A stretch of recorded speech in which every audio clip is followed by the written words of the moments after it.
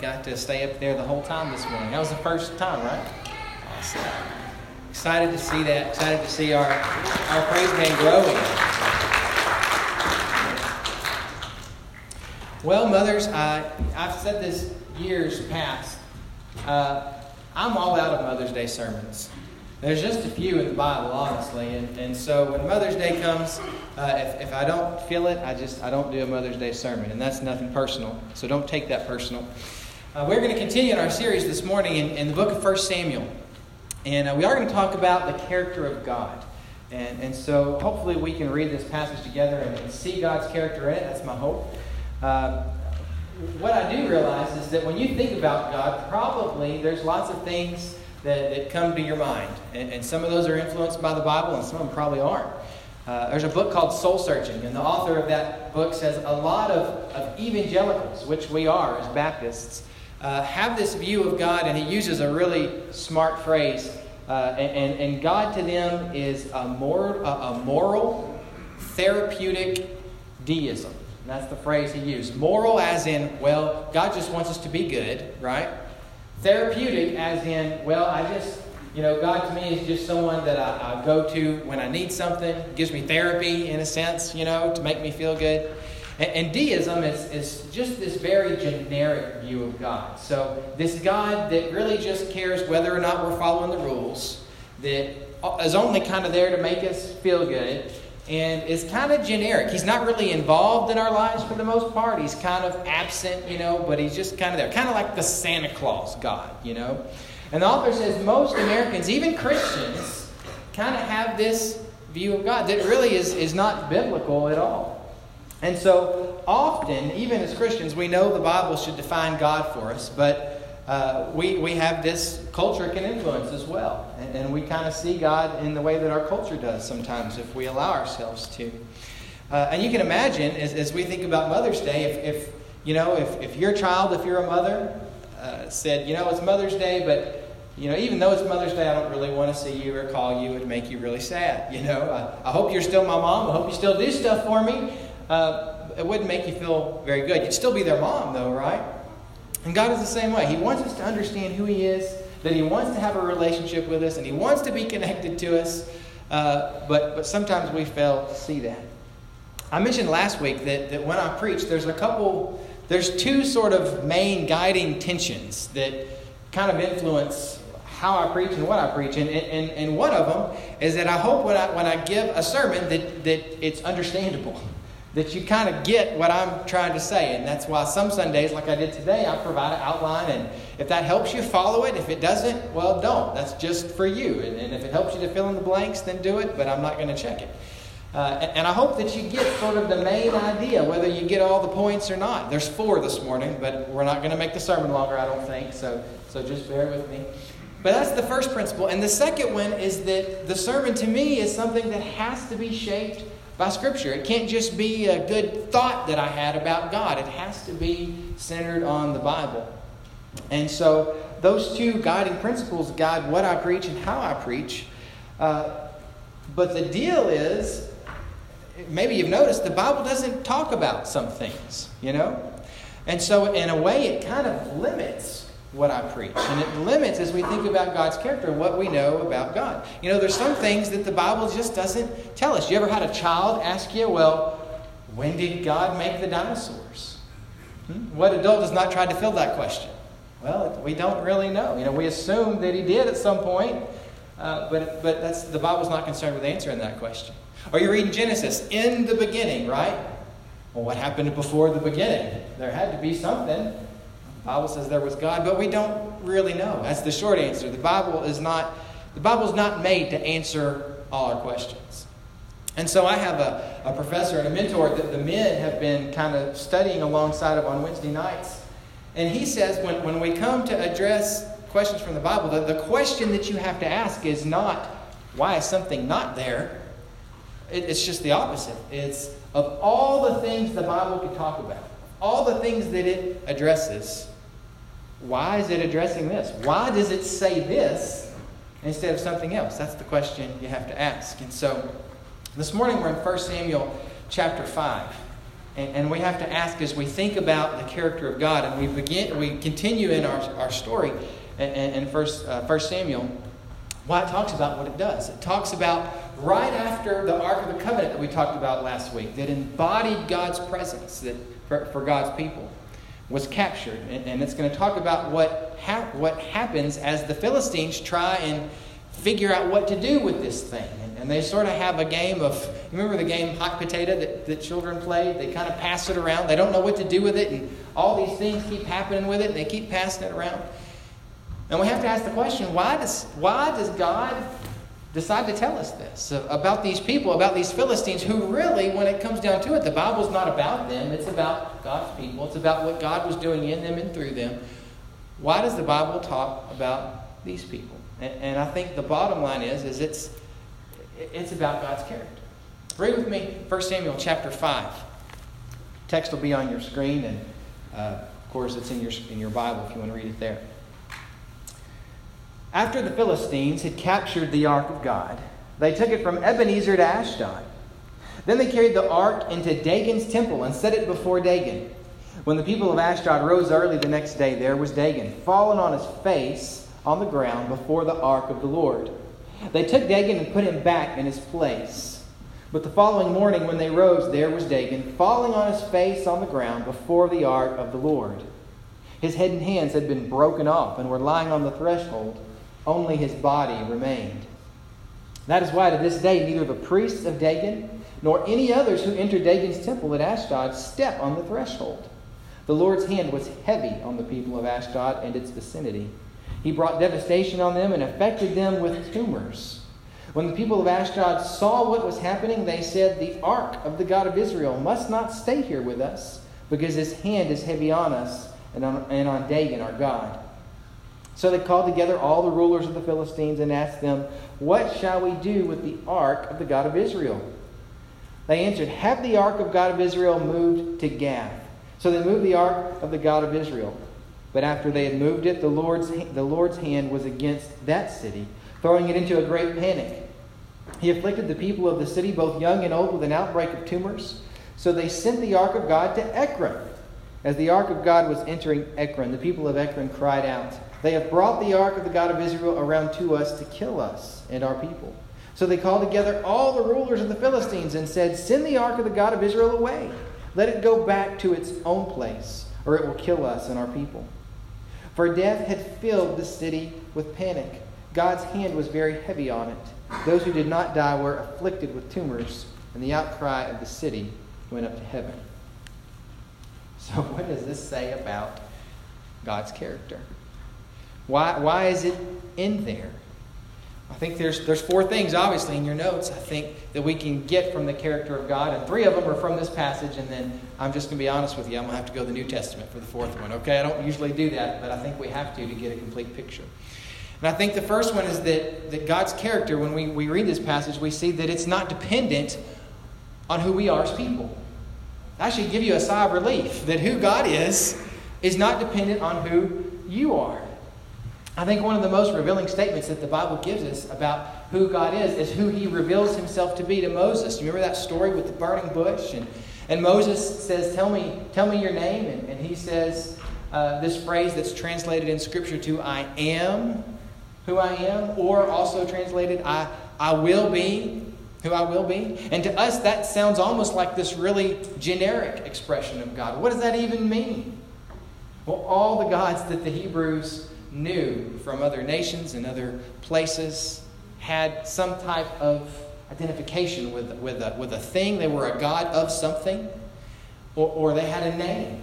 And that's how they identified who they were, by this very narrow thing. But God refuses to sort of pigeonhole himself. He's not going to say, "I'm the God of just this one thing." He says, "I am who I am. I will be who I will be."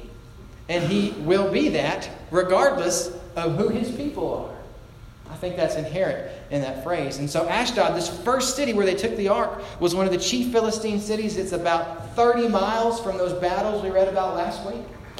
And as it goes into Ashdod, this city that probably they thought, we've stolen the Ark of the Covenant that represents, to them it was just like an idol that they had for their God. And we're going to set it up as this sort of trophy in the temple of our God, Dagon. And of course they do. And the next day their God was bowed down. And so they set it back up. And you read it at verse 3. The people of Ashdod rose early, and there was Dagon falling on his face on the ground before the Lord. And the second time that happened, his head and his arms had been chopped, or they were off. And in the ancient world, in battle, when you had someone's head and arms, it was proof. It was proof that you had conquered them, that you had defeated them. And so God is saying, rather than being a trophy in the temple of Dagon, He made Dagon, their god, an idol of their god, a trophy of his victory in its own territory. It didn't matter where the Ark of the Covenant was. God was still God. He was the God, whether he was in Philistine territory or in Israelite territory.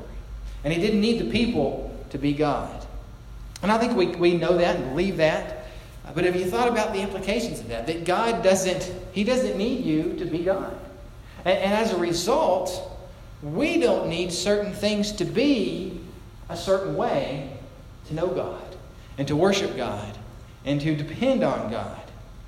You know, maybe for you, I don't know your situation, but we celebrate Mother's Day today. And, Mother's Day is a mixed bag, isn't it? You know, some of us have our mothers with us, and we were excited about that. Some of us have lost mothers. Some of us don't have good relationships with mothers, and so it's just such a mixed bag. And that kind of stuff affects us as people. Parental relationships that aren't quite what they need to be sometimes can mess with us. And if we're not careful, we can let that impact how we know God and understand God. But God is still God in spite of who your parents are and what they did right and what they did wrong. He's still God. And the Bible talks about how God is both. It uses father imagery and mother imagery, how God is a parent. And so I'd say to you, don't let your experiences influence who God can be to you. Even if you're not quite sure what a good parent is supposed to be like, God can be that to you.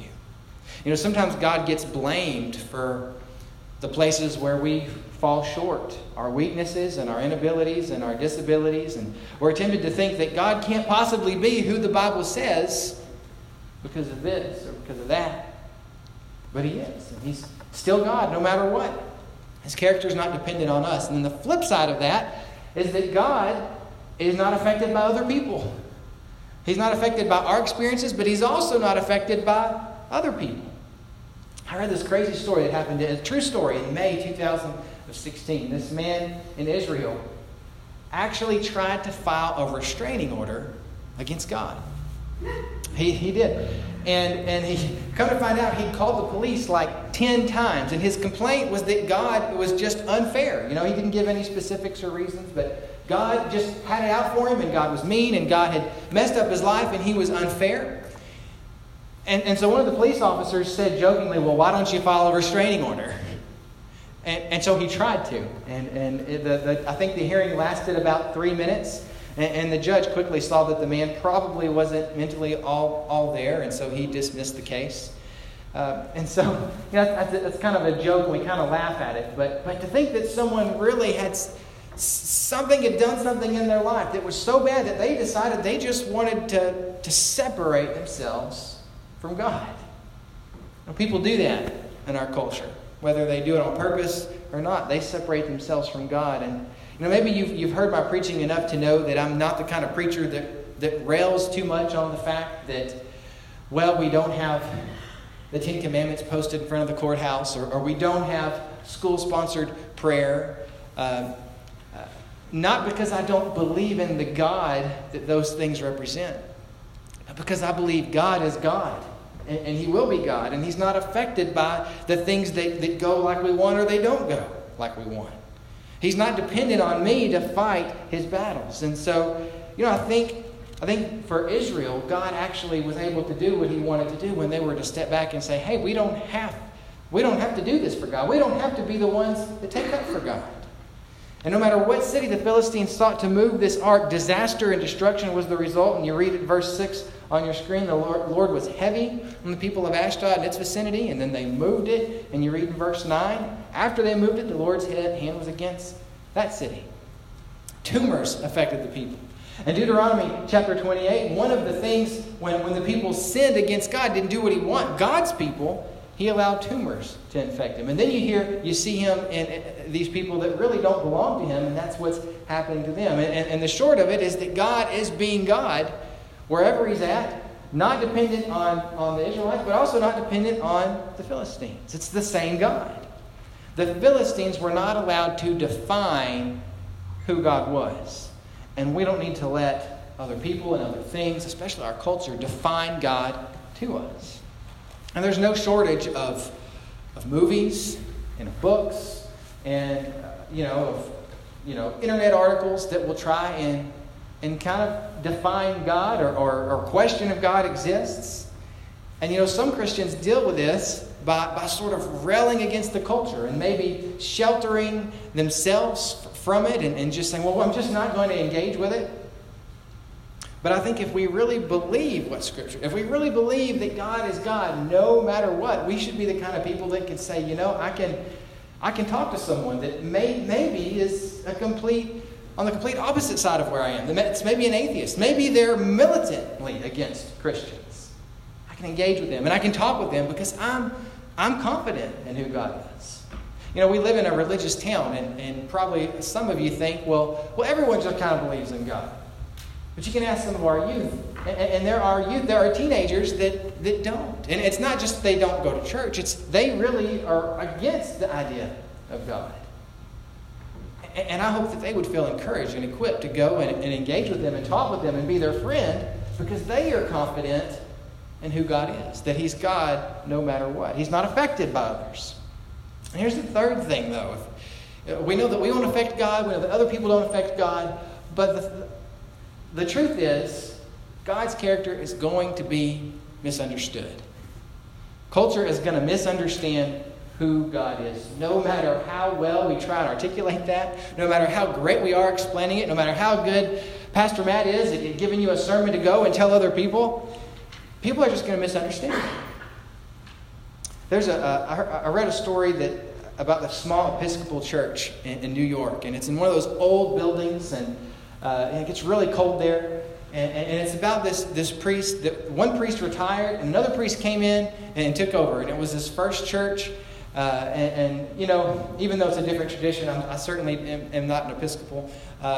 Church work in some ways is kind of the same, and pastors and ministers and priests. The thing they have in common is they sort of know who their people are. They get their people, and when something is not quite right, it doesn't take someone that's super experienced to sort of sense that. And so the story goes, this priest sensed that something was just not right in his church, that his people were upset about something. And so he pulled aside someone that was really influential and that he could kind of talk to in a confidential manner. And he says, I just sense something is off with people, and I'm not sure what it is. And he said, well, yeah, there is something wrong. And the truth is, it's not necessarily something you're doing as much as it is something that you're not doing. And he said, well, what could it possibly be? He said, it's the way that you serve communion. And this new priest thought, well, I know I do this like I'm supposed to do it. I do it by the book. What could I not be doing? And he explained to him that our last priest, before he served the cup, they all drink out of one cup. It's nasty. He said before he served the cup, he would go over and touch, have these old metal radiators that heat the buildings in some of those old buildings. And he'd go over and touch the radiator. He said, touch the radiator? That doesn't make any sense. And so he called the previous priest and he asked him, he said, oh yeah, that sort of became part of what I do. I go and I touch the radiator to discharge static electricity so I don't shock people when I serve them from a metal cup. And here are these people that had this priest for 25 years that thought that this had some sort of special significance and communicated something about God in this holy ceremony, and it really had nothing to do with anything. And I see that happen in our biblical text as the ark is going into this place, into Ekron, and the people see it, and they're right in one way, but they're wrong in another. They're right in the fact when they say, We know what happened in those other cities. When the presence of God entered into our territory, bad things started happening. And we probably don't want this here. And they were right about that. But they were wrong about, I think, why they thought that would happen. In verse 10, the latter part's on your screen. As the ark of God was entering Ekron, the people of Ekron cried out, "They have brought the ark of God of Israel around to us to kill us and our people." As if God had looked out and he said, you know, what I want to do, my goal, my agenda is to go out and just kill a bunch of people. I mean, we know that the reason this happened is because of Israel's disobedience. God didn't set out to say, I just want to go kill a bunch of people. And you know, they were in a violent culture, and often the only way to communicate in that culture was through violence. Throughout history, Christians have sort of tried to save God's character. And I think we have two extremes of going to try and do that and explain difficult things in Scripture. And one is to say that God is sovereign and He causes everything that happens. Everything happens for a reason. And we don't always know those reasons. It's a mystery. And so there are things we don't understand. But there's a reason for it, and God is taking care of it. And that's one extreme. And I think the other extreme is to say, you know, God allows what we call free will. He allows people to make their own decisions. And they do things. And there are some things that happen that even God would not want to happen. But because He's allowed people to choose to do things in His sovereignty, bad things happen. And I think, you probably can tell I lean towards that camp. But the thing is, the important truth really is neither one of those things. The important truth is that we know Scripture says that God is a God of love. And there are difficult truths in the Bible. There are different passages, and we don't always know, we can't have a reason for every one of them, and we can't explain all of them. And we look at the Old Testament, and sometimes it's hard to understand the why and everything. And so we go to the New Testament as we end. God's character is ultimately understood in Christ.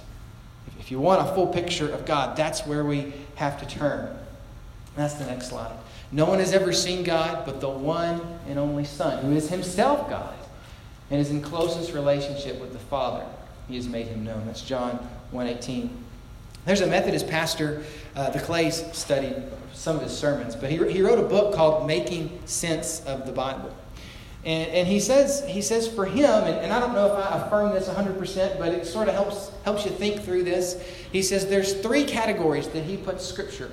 And he says, or buckets. He'll call them buckets to help us out. One bucket is the bucket where a good portion of Scripture is that expresses who God is as we know Him in Jesus. And it's those passages that talk about how God is loving. And God wants everyone to know Him. And it stresses the importance of sharing the gospel and making disciples. And he says most Scriptures, a good number of them fit in that bucket. And then he said there's bucket two. And he said, these Scriptures express God's will and His desire, not for forever, but for a certain time period. And he said the Scripture is about the sacrifices. The Scripture is about food laws in the Old Testament, circumcision. Those fit in that bucket. And then he identifies a third bucket. He said there's some Scriptures that you read, and he says, he's a Methodist, and so he's on this free will camp. He says, because of this, the choices that God allows people to make, there's some things that happen in Scripture that really don't express what God wants to happen at all, but what, for some reason, what had to happen in order for God's ultimate plan to be accomplished. And I think you include some of those things that we don't like to read about, like the genocide of the Canaanites and slavery, and even maybe some of the death and destruction we read about in today's passage. You know, the Baptist faith and message that our church holds to says about the Bible, it says the criterion by which the Bible is interpreted is Jesus Christ. I had an Old Testament professor that would kind of fuss at us when we would make the leap from the Old Testament to the New Testament too quickly without examining the context and what it really said. And he would say, no, you're sneaking Jesus through the back door. You got to figure out what it says in the Old Testament before you get to the New Testament. And I understand his concern with not fully understanding the context in the Old Testament before jumping to Jesus. But when it comes to the character of God, it's not that I sneak Jesus through the back door. It's that Jesus is actually the front door. Jesus is actually the filter for me by which I read everything in the Bible and understand whether or not this is something that is matching with God's complete and total character as I understand it in Christ. No one has ever seen God but the one and only Son, who is himself God. If you know Jesus, you know God. And part of the Bible's narrative of getting to Jesus does involve what we read about today about taking these people and walking with them and working with them and fashioning them. And they make some dumb decisions, and it affects them negatively. And it affects other people negatively. I've heard it said that if you read a passage in the Bible and you don't see God in it, it's very possible because it's not a picture of God. It's a picture of our sinful humanity. And I think that's true often. At the end of the day, in the midst of all the devastation that was brought upon the Philistines, when they played hot potato with the Ark of the Covenant, the thing to me that's so amazing is not what God did to the people, but who God was in spite of the people. God is God regardless of who we are and what we do, and he's ultimately understood in Jesus. And we hold those things together. And I think when you do that, you can be free to be the person who Christ says we can be if we know him. You can love people and you can minister to people who may not be anything like you. You can love people and you can minister to people who claim to be Christians and act like they're not. You don't have to worry about whether the news is talking about something that reflects Christ in the culture, because you can live in the culture, and regardless of what the culture is, you can still be a Christian, and it doesn't influence you because you know God is still God. And if you really get who God is as he has revealed himself in Christ, there's a lot of junk, there's a lot of frustration that you can let go of, and that you can be free to just embrace the God that is in Christ. There's a quote I read last week, and I'm going to read the last part of it to you again.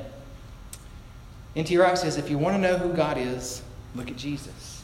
If you want to know what it means to be human, look at Jesus. If you want to know what love is, look at Jesus. And go on looking until you're not just a spectator, but you're actually part of the drama which has him as the central character. And to me that means when you fully know God, you can fully be you, as God intends and as God desires. Let's pray together. God, that is our prayer, that we can be who we're supposed to be in Christ. And God, we know that things just happen, and we live in a world that is sinful and it's torn and it's messed up, and sometimes who you are is veiled because of that. But we are so thankful for the picture of you and Jesus, that we know you and can have a relationship with you and be connected to you. And God, help us not to lose sight of that this morning. Help us to hold on to that. No matter what frustration we're going through, no matter what unfair thing we might think is happening, God, remind us of who you are, and let that remind us of who we can be for you, in you, and through you. Amen.